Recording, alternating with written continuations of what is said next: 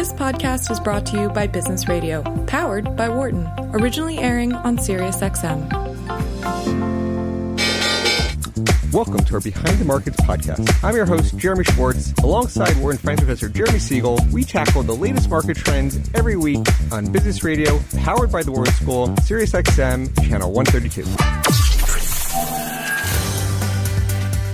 Welcome to Behind the Markets here on Business Radio, powered by the Wharton School. I'm your host, Jeremy Schwartz, Global CIO at WisdomTree. My co-host is Wharton Finance Professor Jeremy Siegel, author of Stocks for Long Run and the Future for Investors. Also joining me today as a co-host for the hour is Ryan Christopowitz, who's an Associate Director and Advisor Solution Specialist at WisdomTree.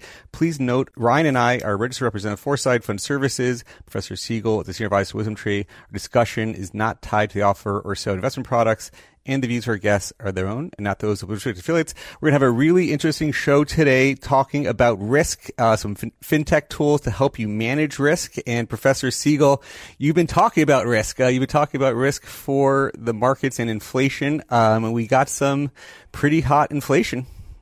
Yeah, absolutely, Jeremy. The PPI, that came in pretty much as expected, but the CPI, which is what affects individuals, that was a blowout, way above expectations. And not only that, if you look at what went up, it was not. You can't make those temporary arguments anymore. Jeremy, I've been talking about this for months, more than a year. 6.2% year over year. That turns eyes, and I think the political pressure is really going to be on Biden and Powell. I mean, take a look. I mean, you take a look at today's consumer confidence numbers. University of Michigan, what's called consumer sentiment, that came in at the lowest level in 10 years, and it is inflation that people are worried about. I mean, you can't, listen, the virus is down. Yeah, it's sort of leveling off now in terms of where it is, but it's not, you can't just say it's the virus anymore. It is definitely inflation. So that's going to show tremendous political pressure, and the Fed will have to move faster. I was on CNBC on Wednesday. I said, you have two forces here. You don't fight the Fed, but you make the trend your friend. The trend is still up, and there's no question that stocks are the place to be. I mean, they're real assets that we keep on talking about. But the Fed is going to have to move more aggressively. They're going to get one more PPI and CPI before that December meeting. I think that they're finally going to address this in a more realistic way. This is permanent inflation, as we've been talking about for quite a while. You heard the political issues, the hot button issues are interesting here. You've heard Biden say his infrastructure plan is going to address some of these inflation issues. Do you want to take the counter argument to that? Yeah. Well, in the long run, we need infrastructure, but that's not going to do anything for the next 6 to 12 months. There's very little that's going to be done in the next 6 to 12 months. We're going to start some road building and surfacing. That's not going to have any real effect. Obviously, immediate spending, and that's the so-called social infrastructure, which, of course, is, they're trying to map out, and they're really only on in the second inning on that. That has not been passed by either the House or the Senate. He can do very, very little. It is the Fed. It's the Fed pouring too much money into the system. It's only the Fed that can stop this inflation effectively. Yes, there's some pressure on releasing oil reserves. Gas prices have gone up a lot with oil. It's $80 a barrel, but the truthfully, it's $3.10 now. It has been over $4 at one point. So this is not what's going at record highs. What the inflationary push is too much money that was pushed into the economy that is now filtering in on every single market that we have. And as I said, my projection is still, when this is all over, we'll have 20 to 25% cumulative inflation, not per year, but over a period of 3 to 4 years. The infrastructure plan, and I support it, actually. What I call the hard infrastructure, which was Biden's going to sign on Monday, but that will have zero impact on the inflationary pressures that we face, neither really positive or negative in the short run. In terms of that consumer sentiment, you do see wages. I think one of the things you also see is that part of the supply constraints, the demand-driven supply constraints, is pushing up wages. Is that going to offset some of that consumer sentiment dip, or anything on the wage side? And sort of the quit rates you saw was sort of the highest in years, highest on record I saw was from the September quits rate. Anything there going on the wage front? Oh yeah. Well, first of all, Jeremy, you're absolutely right. This is a great time to be a worker active in the labor market. Now, what's it a bad time for? I work for a big corporation. Last December, they gave me a 3% raise. Well, I face over 6% inflation. So I've lost 3% of my purchase. Now, if you're a new employee, you're getting bonuses that are way above that. They're the ones that are actually being captured. But for everyone that's got their 3% raise, now they're going to be confronting what is my employer going to give me for 2022? Oh, is he going to bump it up to 4? That's not even very good if I get 6% inflation again. I mean, you see, labor's getting active because they want to keep up with inflation. Cost of living clauses are going to be added. The truth of the matter is firms, of course, want to hold down labor costs, but the truth of the matter is their margins are very hard. They have the demand. They can say, all right, we're going to pay you, 5-6%, and we're going to push it right on to prices. And that's something that's going to happen in 2022 and into 2023. Yeah, it's your comments have been so spot on this year. So it's always interesting to get where you see going. Any sort of final closing thoughts for the week as you? Yeah, you see the long bond only 150.55. It's still the hedge of choice. I mean, we may get an inverted yield curve before things are over, with the short rate at 2 to 3 and the long bond still at 2. One looks at the 10-year as the only inflationary expectation guidance. By the way, inflation expectations that came out of the Michigan survey were pretty much in line with last month, but don't forget that survey was taken before this headline hit, and it was headlined in every paper, 6.2. So the consciousness of inflation with this latest increase that we got 2 days ago, is suddenly raised. People are talking about it all the time, and they're thinking about, where do I stand next year? What kind of raise am I going to get? This is the type of thing that really is impacting, and I don't think it's going to get any better for the November print that's going to come out second week in December, and then the Fed will have to address it in its December 15th meeting, which I think is actually going to be very likely a faster taper than what they announced at the last meeting. All right, Professor, thank you so much for starting our show off today. Thank you. Talk to you next week. I'd like to introduce today's guest and my co-host again, Ryan Christopowitz, who's Associate Director, does a lot of client solutions, product solutions work at WisdomTree. And we have Aaron Klein, who's the co-founder, CEO of Riskalyze, a really interesting fintech platform, does a lot of analysis of risk, invented something called the risk number. Aaron, welcome to Behind the Markets. Hey, great to be with you guys today. Thanks so much for joining us. And Ryan, thanks for joining here as a helpful facilitator of our conversation. Aaron, maybe you can tell our listeners a little bit how you came to found Riskalyze and what got you thinking about the entrepreneurial bug to start the company. Yeah, well, part of it is that I started working for my dad in the afternoons after school at the age of 12. He knew nothing about child labor laws or minimum wage laws. And so we've all been there. right. And so I get, but I learned a lot from him just watching him be an entrepreneur. It was frankly a really challenging business because it was just like wholesale distribution of automatic gate and security equipment. And it taught me a few interesting things. One was just the utter grit that it takes to be an entrepreneur. And the second was that, everything about business is personal, that if you take care of your clients, like they'll take care of you.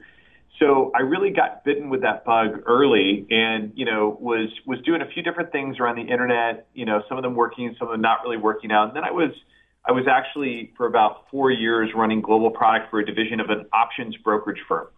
And during that time, a buddy of mine who's a financial advisor, I said to him, Mike, it is crazy how the average individual thinks about the concept of risk. And he said, if you think that's crazy, you should see how many of us financial advisors think about it. We just have not had the tools in our profession to really understand, how much risk, a client can handle and how to align that with the amount of risk in their investment portfolio. And when we double clicked on that idea, it just became really clear how reliant the industry has been on these qualitative terms like conservative, moderate, and aggressive. And, I at the end of the day, like I'm sitting here in an office building, you're probably sitting in an office building, that, the contractor and the architect, they communicated not by saying, remember, he wants a moderately conservative hallway leading to his moderately aggressive conference room. Like they used feet and inches in that process. And so we really felt like we needed to put the feet and inches into this for financial advisors. And that's kind of how the risk number was born. It's been an amazing journey ever since. Here we are 10 years later and we get the incredible opportunity of serving tens of thousands of financial advisors across the country who have delivered over 5 million risk numbers to their clients. And it's pretty exciting. And I feel really grateful that we have the opportunity to stand behind advisors and really achieve that mission that we set out on of empowering the world to invest fearlessly.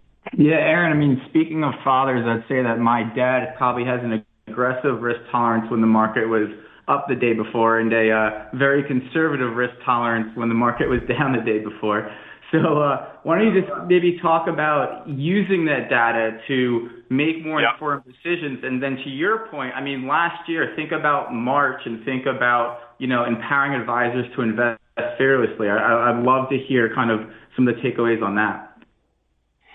Yeah, it's very true that for a lot of the risk tolerance assessments that our industry has been using, you can watch people jump around like crazy with what is considered their risk tolerance because effectively what those assessments have been doing is stereotyping people based on age. That's about 95% of the solution, right?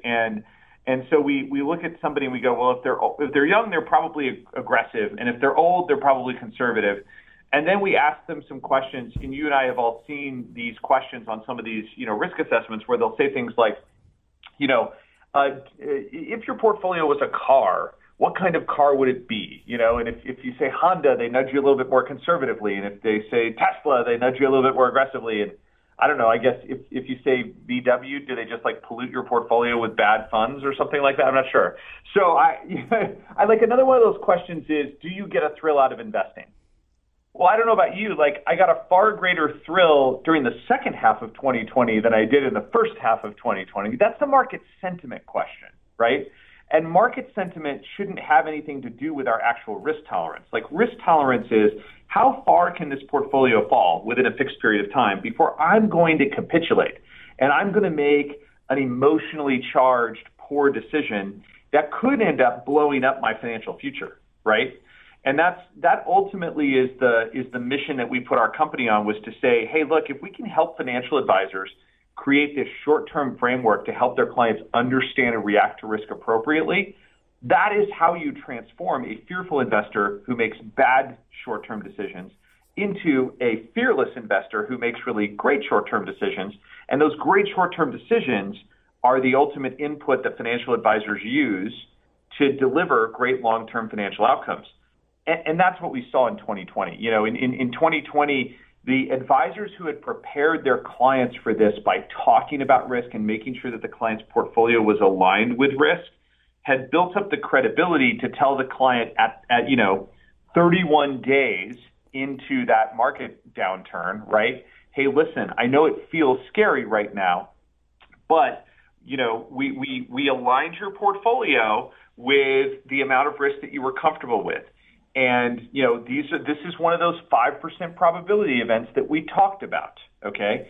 And we can't quantify what's going to happen next, but here's what we know. The people who sell at the bottom of 5% probability events always do the worst, right? The people who stick with their plan and understand that they've been aligned with the right amount of risk from the beginning, they're the ones who do the best.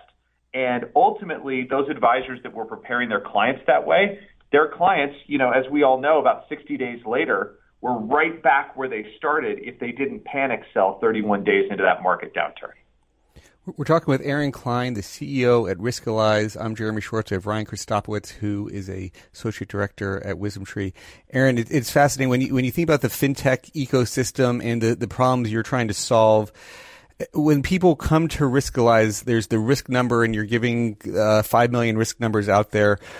Beyond that risk management, what are the key challenges you think you're helping solve for advisors? And then what are the key challenges that you are up next? Where are you trying to go with the platform?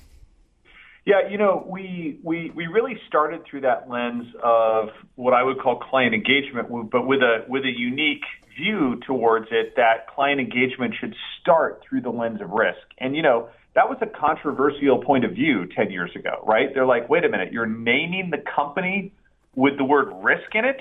Like risk is one of those two things financial advisors are supposed to never talk about. It's not religion and politics, right? It's risk in the short term.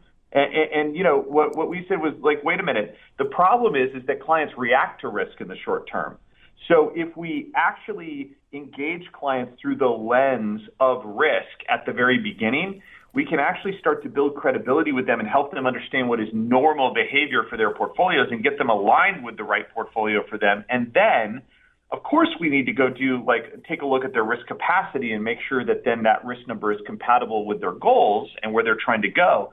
But when we get them aligned with who they are as individuals, that's going to serve us really well when we get to the downturn. It doesn't work to just say, stop watching television, stop opening your mail, just be a long-term investor. We have to engage at that level. And so, then we built from client engagement, we kind of built backwards into portfolio analytics, into investment research. We just launched, effectively the Google of this industry in regard to investment research and finding funds. It was a blast. I was using that product yesterday and spotted quite a few cool WisdomTree funds popping up on that list. But it's really cool how that search engine technology works. We've built our way into trading. We've built our way into compliance tools for advisors and enterprises alike. Really at this stage, it's a risk-centric wealth management platform that helps advisors across the life cycle of engaging with clients. And we have built really great integrations into kind of what I would call the OS layer of how advisors work, all of the different platforms that they use to implement investment solutions. We built a lot of integrations into those, and we're going to continue to invest in those as well. One of the things that you guys have done a lot with, and I know Ryan is very heavily involved with our side, we've been a participant in your model partner stories. You think about models. Yeah. How do you see the trend towards advisors using models on Riskalyze, and how do you think about it versus the individual other things people are doing? What's the macro view on model portfolios? Yeah, that's been a really exciting part of that investment research offering. To what we call the Riskalyze Partner Store, and the broad category might be named a model marketplace, right? And I will just say that it's asset managers like WisdomTree, and others that are really changing the game in asset management, because it used to be that there are still some strategists out there who are providing differentiated asset allocation strategies that provide value and are valuable and are worth paying for. But I do think that the day of every advisor, every client paying, regardless of their needs, paying for lack of a better term, constructing the pie chart. I really think that those days are over, because asset managers like WisdomTree that are actually creating ETF solutions, and other kinds of investment solutions are saying, hey, we've got a great investment team. We create models. And we will effectively deliver those models to financial advisors at no additional cost, because we're able to monetize that through the underlying investment solutions that we've created. I think that's ultimately really great for investors. It creates, more innovation for investors and more access to great solutions for investors.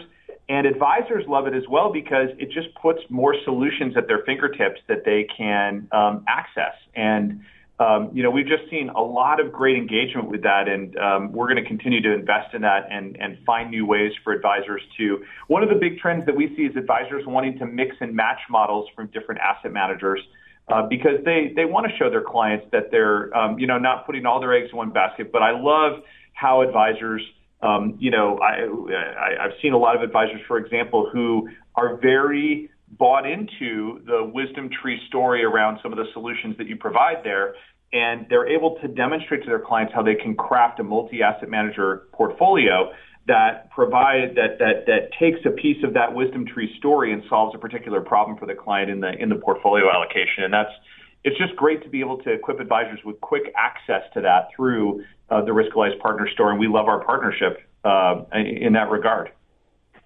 Yeah, and Aaron, before I ask you another question, I just want to comment and say, how much, not only do I agree on it, but I've always said that you guys just get the advisor. I would say that there's a lot of misconceptions about model portfolios out there, and the way that you've marketed as models as a true north, and where your advisors can customize them to act in the best interest of each and every one of their own clients. It's really done a great job with that Model Market Center. We're certainly excited to be a part of it. The question I had for you, though, is you had mentioned integrations, and one that we were extremely excited to see was about our friends at OnRamp. I didn't know if you had any comments on that or wanted to elaborate on that. Yeah, for sure. I mean, that's a really interesting one that is taking shape, and OnRamp is taking the lead on building that one, and they're doing a great job of it. OnRamp, a crypto education and kind of access platform to help advisors navigate crypto. And, it's really interesting. We're doing a lot of thinking about what we need to do and what we need to build to serve advisors when it comes to crypto. And I would say there's no massive, I do not see some kind of massive movement towards advisors allocating their clients into crypto in a huge way. I think, frankly, advisors, and I know we just are starting to see the first crypto ETFs start to come onto the scene. That's going to be a big part of advisors actually being willing, I think, to do that, because when you've got a good product solution that you can use, that will drive, a lot of that. But what we do see across the board is advisors needing to deal with the fact that the client or the prospect already owns crypto. And we need to include that in the analysis to think about where the client is, whether they're on track, whether they're aligned with their risk number. And, some people just tend to dismiss that and just say, well, that's easy. Speaking in Riskalyze language and risk number language, they're all a risk 99. Okay. That's somewhat true, okay? I'm pretty sure almost all of the coins that are trading today are probably risk 99, but they behave very differently from each other. They're not correlated with each other, and therefore they correlate or anti-correlate very differently with the overall portfolio. And so I think it's really interesting to be able to. We're working on ways to, and OnRamp is one of those integrations we're working on to get more crypto coins analyzable on the Riskalyze platform, because ultimately it's about advisors being able to meet their clients where they're at. I will say that's controversial with some financial advisors. Okay. So I had one advisor ask me, if rocks were correlated with the portfolio, would you put, analyze those on Riskalyze? Like gold? I said, if the SEC declares them to be securities and I can get a data feed for them, yes. And oh, wait a minute, isn't that what gold is? Isn't that GLD? Yes, it's a rock, and the SEC has declared it to be a security now, and we have a data feed for it. So there you go. I think our mission has always been, we're not going to tell the financial advisor what a good or a bad investment is. Our job is to make sure we can analyze what's out there and help the advisor meet their client where they're at. I think one of the funniest memes, I don't know, we maybe get some hate mail on this, but the best memes on the crypto rocks that were going for hundreds of thousands of dollars, that were the JPEG of the rocks. So I don't know about asking for a Riskalyze on that, Aaron, but it is interesting. It is. The crypto baskets and crypto with equity, equities and bonds and traditional modeling, I think is a really interesting thing. And I think you're right that everybody would just assume it's going to be a 99 risk number. But as you do models that are not just only focused on like a Bitcoin and Ether and others, but, blended in portfolios and 3%, 5%, how does that change the overall risk? That's something we've been very public on working with OnRamp to do those kind of models. And, that is I think it's a need in the market. It's hard to access. It's hard to incorporate in a realistic way. And, it's great to hear that you guys are integrating and, we're going to be watching the risk numbers as you evolve those over time very carefully. I think what's interesting about it is, and what's hard about it is that a lot of advisors look at it and go, what are you investing in? Like, what are you actually investing in? And one of the most important things to really understand crypto is that you're actually investing in the liquidity of the underlying network, right? You're investing in the usage level of the blockchain network that particular coin is powering. And, so all you have to really do is take a look at whether or not you think, developers are going to build interesting applications on top of those blockchain networks. And then you're simply going long on whether or not you think that, that there will be interesting applications built on those networks. If so, you're basically like kind of getting a little bit of an equity call, you might say, on the value of the applications being built on that network. And, is it something that should be 10, 15, 20, 25% of a portfolio? Probably not. Is it something that could be 3 to 5% of a portfolio and provide some anti-correlated, risk reduction to the overall picture? It's really interesting to look at those possibilities. I agree with you. Aaron, you guys just did, in sort of the return from COVID, trying to get back to normal. You guys held your FI summit. Do you want to give any highlights or things from the summit that you took away as sort of interesting insights? Well, I mean, it definitely was interesting to run one of, I think, only 3 or 4 in-person events in the entire industry, that fall, and there were times we felt like we were kind of like Han Solo running through the Death Star, just trying to get through the blast doors before they closed, but we made it through, and it was a fantastic event. We had like 850, great customers there, and just had a blast celebrating them and celebrating the impact that they're making on the world. And had a bunch of great folks there to join us as well, some great speakers. One of the highlights for me, Billy Beane, the general manager of the Oakland A's, spoke. We really believe in kind of like injecting data into decision making, and who better to talk on that? The guy who injected data into decision making in baseball, right? So it was a blast of a conference for sure. Ryan, you were there as well. Any from your side? I was fortunate there. I know the audience can't see me, but I do have my Riscalized water bottle. Enjoyed the warm weather, and a very great motivational opening by you, Aaron. So I thought that the fearless investing, and it really it was a phenomenal job, especially seeing New York City, and I had a studio there and just seeing the places. For sure. And I'll say that it wasn't just the audience of your traditional RIA, which perhaps might have been the beginning of your start. You can correct me if I'm wrong, but a lot of news around independent broker dealers that you've been signing at the enterprise level. It'd be great to kind of just hear about, that momentum and just the audience that was there. Yeah, for sure. And I think, so thank you for that, by the way, on the opening. It was definitely one of those things where, here we're holding the first, summit in 2 years, and, just kind of, the team was reflecting on everything that we had all said goodbye to, the prior year. And so, somebody said, it's time to say hello.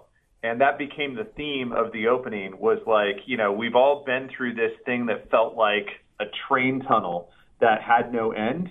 And, we've kind of come out the other end, not saying everything's over. We've still got challenges in the world, but like, hey, like, let's at least celebrate that, like, science has given us vaccines, therapeutics, and ways to like solve this problem. And like, the world is coming out the other end of the pandemic phase of this, and it's going to become more endemic, and we need to deal with it as a world. And we've got the tools to deal with it. Science has given us that, and it's time to kind of celebrate that and say hello and like come back to the world. And so I'm excited about that. Excited we're able to do that. And yeah, in terms of enterprise partners, it's really interesting because we started life. Mike McDaniel, my co-founder, was an LPL rep, right? And so we started life working with some of those IBD advisors and working with RIAs. But we started very much with the small end of the market and just kind of working bottoms up. And we really built the business that way. And we still feel an incredible sense of loyalty to those, one single solo advisors, 2-3 advisor offices, whether they're in the IBD space or whether they're in the RIA space. We just feel a great sense of loyalty because they made Riskalyze, who it is today. And at the same time, we've had a lot of demand from enterprises, as you mentioned, firms like, Cetera and Mariner Wealth, one of the large RIAs in the world, Hightower, Cap Trust, some of the great firms like that. And we're just so privileged to have the opportunity to serve them and create great partnerships there. Atria is another big, broker dealer, up and coming firm that joined us there as well.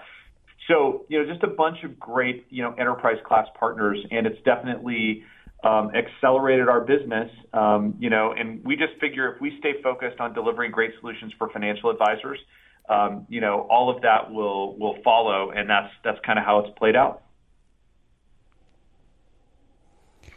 When you think about the future for your firm, there's I think you guys have done a recent fundraising from HG Capital, if I'm getting that right. Is there, as you think about building a long-term company, how are you thinking about your future there? Yeah, we didn't actually raise any capital into the company, but we did recapitalize the company. It was a fantastic transaction and a really exciting one. And basically what that means is, I and the rest of our management team partnered with this amazing firm called HG. They're one of the world's premier software and services investors. They're the largest in Europe. They manage $37 billion, in assets. And we partnered with them to buy out all of our early investors, our early angel investors, a firm called FTV Capital that invested in 2016, and it was a fantastic transaction. I mean, our earliest angel investors made 50x their money. FTV did like a 4x plus on their investment, in 2016. So it was a great transaction for them. But, I just kind of felt like I was in the third inning of a baseball game. I feel like it's early days still for us. And, I was looking for a long-term capital partner that really wanted to invest in that vision and help us drive to the future. And now, that's what we've got. I'm really, really excited about it because, HG, they have portfolio companies they've been invested in for 15, 17 years. They're really a long-term. They've created the ability to invest out of successive funds. They've created the ability to be a long-term investor in that regard, and that really aligns with our vision, our values, what we're trying to build for the advisors and the enterprises that we serve. And so, incredibly excited about that because we now have this deep-pocketed capital partner who is, asking the questions, how can we invest in the future, right? How can we help, through Riskalyze, place this big long-term bet on the future of financial advice and the future of financial advisors. And we just could not be more aligned with our new partners there, that advisors are the irreplaceable core of how we're going to empower the world to invest fearlessly. Well, with HG coming out of Europe, do you think that means there's an opportunity to bring Riskalyze to Europe? Is that part of the future roadmap?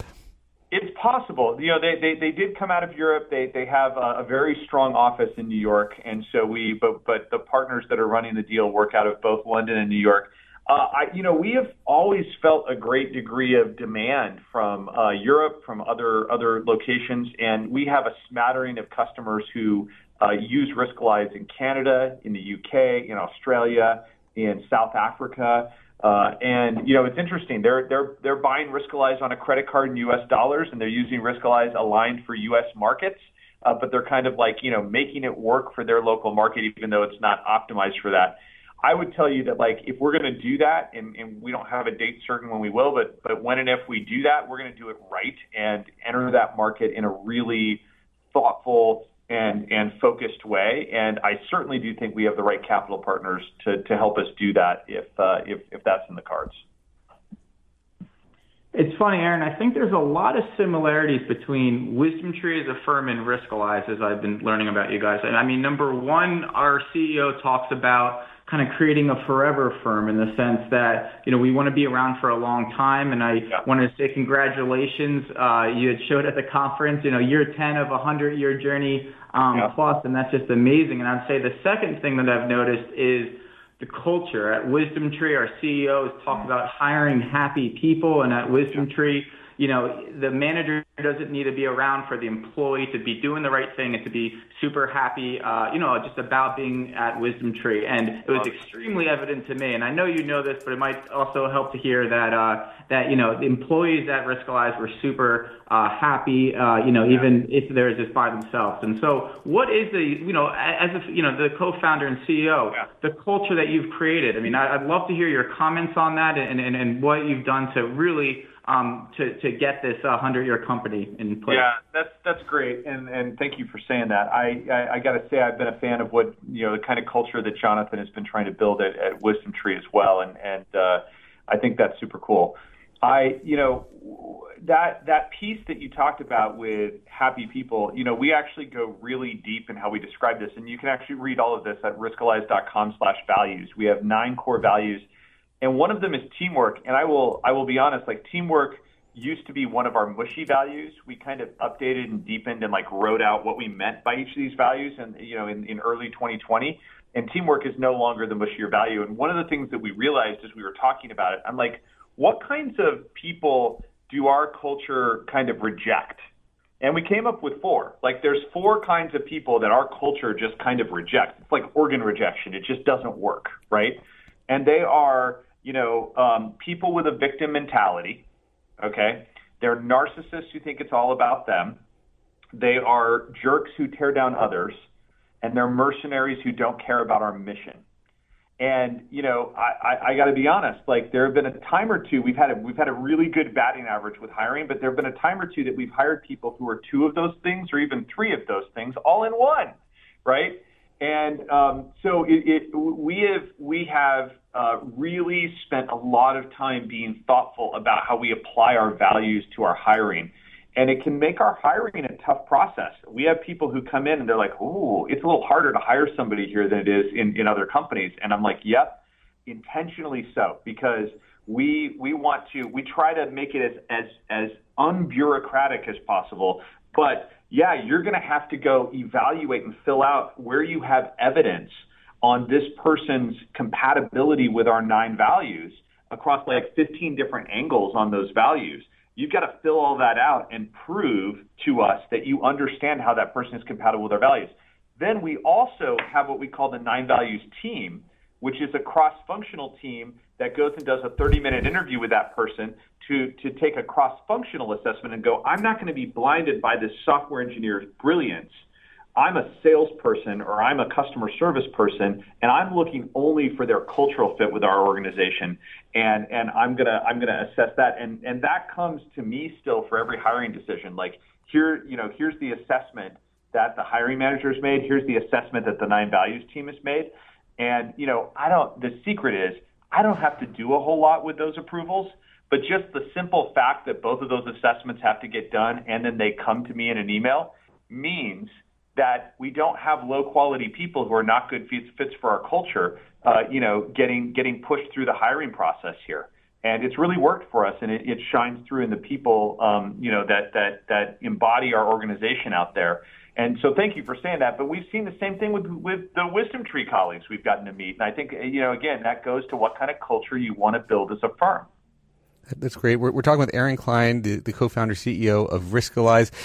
Aaron, if somebody snuck through the process and was able to keep their true self hidden through your process, how did you identify them along the way? Is there a part of your process that once they got into the system but they hid their true self, that you're weeding these people out?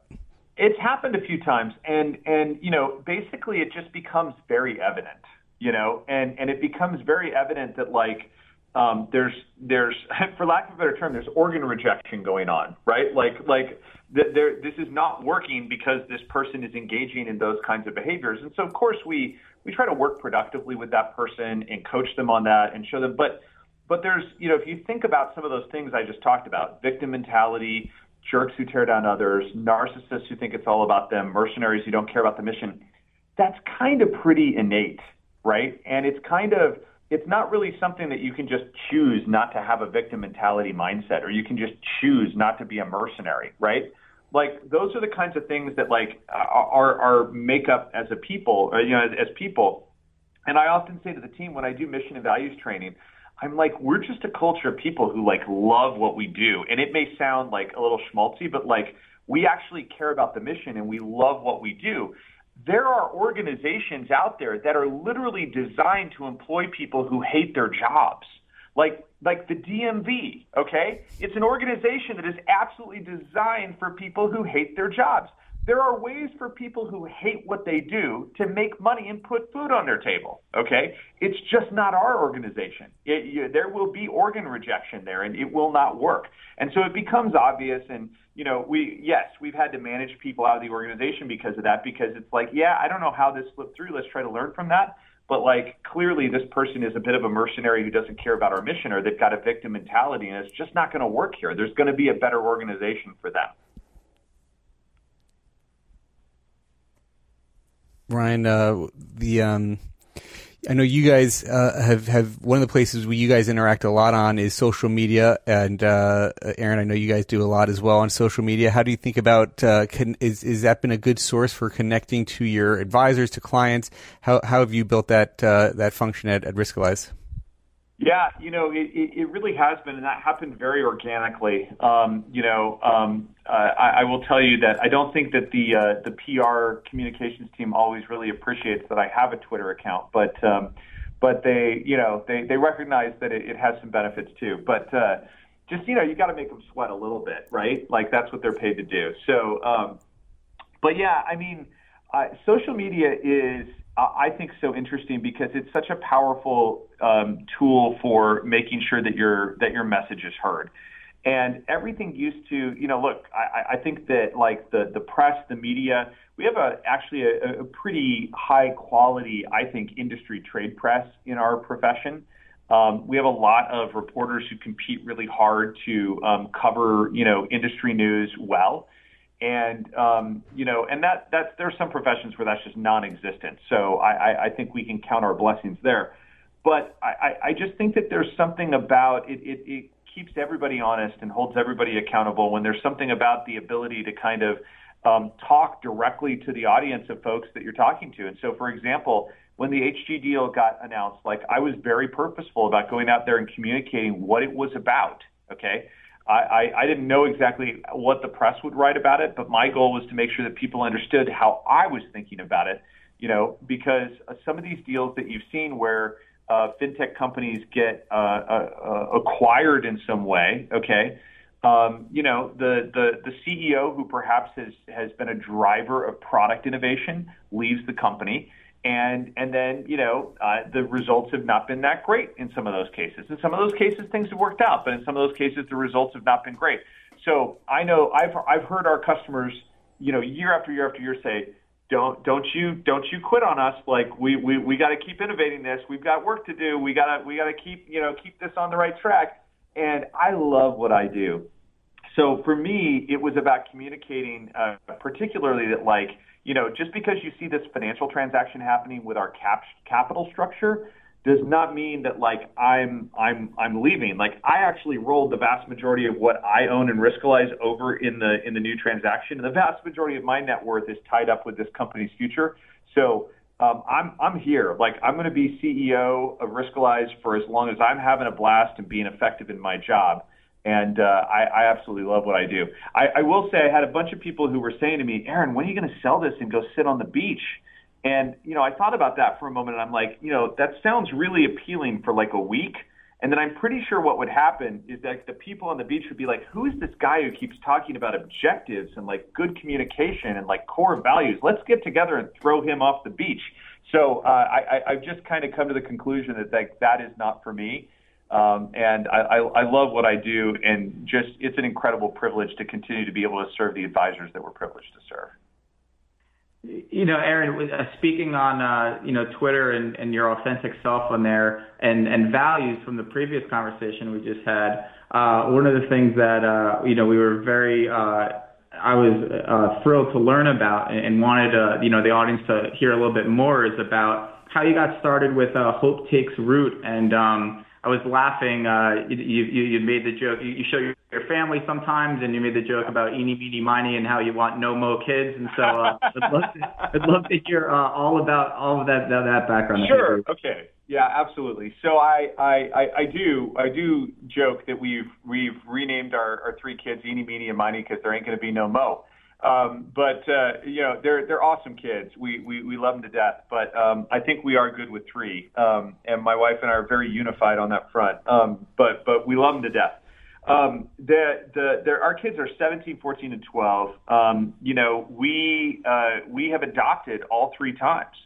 And it's one of those things. We were never diagnosed with the reason we couldn't have kids biologically. It just didn't happen immediately, and we just felt like this was kind of, my youngest sister was adopted from Romania, so we were really comfortable, understood the international adoption process, and so that just became kind of plan A for us. And our first son is the 14-year-old, was born in South Korea. Our daughter is 12. She was born in Ethiopia. Those two came home at 8 months old, and then our trip to Ethiopia to bring our daughter home really helped us see what true poverty is for the first time. I don't want to knock anybody's experience here in the United States, but like in a lot of cases, our poor people have iPhones, right? Like you've not truly seen poverty until you're in like sub-Saharan Africa and you're seeing that level of poverty. And, and when we saw that, it just kind of changed our lives. So that got us involved in some nonprofit work, started out with supporting a school project in Ethiopia, took us back to the country a number of times. On one of those trips back, we met the kid who became our oldest, and he's now 17. He's been in the country for about 5, going on 6 years. And he's an amazing kid as well. And so that's our 3. Along the way there, one of the things that happened, we helped this school project grow from like 250 to like 1,600 kids, and it's doing really, really well. It ends at 8th grade. And we were just thinking about like, well, what happens to these kids after 8th grade? Because like maybe the top 5% might go to university, and the rest of them are really supposed to go to some kind of vocational school, but that's all tuition based, and many of them do not have the money to do vocational school. And so the first thought was, well, why don't we just start a vocational school that's tuition free? And then you think about that and you're like, okay, well now I'm on a treadmill. I just got to raise money to try to keep a vocational school open that is free. So we came up with a crazy idea that just might work, and we're working really hard on it right now. Hope Takes Root has helped to raise capital for and fund a for-profit business in Ethiopia that is building basically rudimentary marketing automation tools for Ethiopian shopkeepers and small business owners. And so it's a for-profit business, but it is funneling a minimum of 20% of revenue. And right now it's way more than 20% of revenue because there's almost no revenue, but we still have like 5 of these individuals into what we call student workers, student interns. And so we are paying these kids who have absolutely no skills. They're orphans, vulnerable kids that have no skills. They're not qualified to get a job. But this is a vocational school hiding in plain sight as a for-profit business. And the idea is to actually get it to be profitable and then just plow all those profits back into expanding the impact on these orphans and vulnerable kids. And it's effectively a vocational program teaching them about sales, customer service, technology, coding, technical support, all those things. But hiding in plain sight as a for-profit business. So we're pretty excited about it, one step at a time, but we're excited to get it to the next step of profitability. For people who want to get involved in that, like what is the best way to do that? Like is there a group that's sort of centralizing it, or they just find, I see it's linked in your Twitter profile as Hope Takes Root, but it's hopetakesroot.com, and you can check that out. And we absolutely, we probably have to raise another, I don't know, $100,000 to $150,000 of capital to get that to profitability. It's a charitable donation to do so, because what we're doing is we're taking these charitable donations that we've raised and we're investing those in the business. But there's only 3 shareholders in the business, and all 3 of us have signed a stipulation that if we're ever forced to take a profit distribution from this business, we'll just donate it right back into the Hope Takes Root Fund and circulate the money right back into the nonprofit fund. So it's a pretty cool structure of trying to use capitalism to defeat poverty. And from my perspective, nothing is more inspiring than that. Like capitalism has been one of the greatest forces on earth to eliminate poverty in our world and reduce poverty in our world. And I just want to see us invest more in using capitalism to defeat poverty. Very intriguing and interesting concept. So I commend you for all those efforts there. So that's really exciting.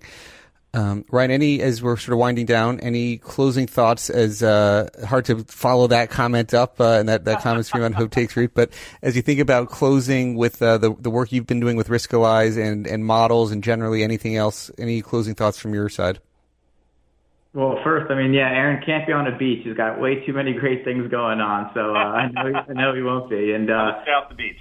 Yeah, and I know we're coming up on time here, but you alluded to Discovery before, Aaron. I would love to just it seemed pretty futuristic. Why don't you just tell the audience what it's about? 30 seconds. Absolutely.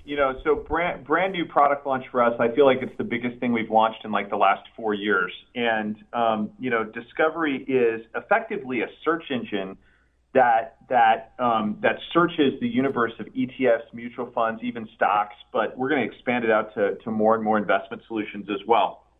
But it's financial advisors are using it when they don't know exactly which fund they're looking for. They're trying to solve a particular problem in a client's portfolio and need to find a solution. We're out of time. Aaron Klein's been a lot of fun. Ryan Christopowicz, thank you so much for joining us on the show. Dion Simpkins on the soundboard. I'm Jeremy Schwartz. You can listen to Behind the Markets. You can listen to us on our Behind the Markets podcast. Have a great week, everybody. Thanks for listening to the Behind the Markets podcast. If you want to learn more about WisdomTree, visit wisdomtree.com. You can also follow me on Twitter at Jeremy D. Schwartz. I'd like to thank Patty Hall for producing our live program on SiriusXM Channel 132 and our podcast producer, Daniel Bruno. Join us next week for another edition of the show. For more insight from Business Radio, please visit businessradio.wharton.upenn.edu.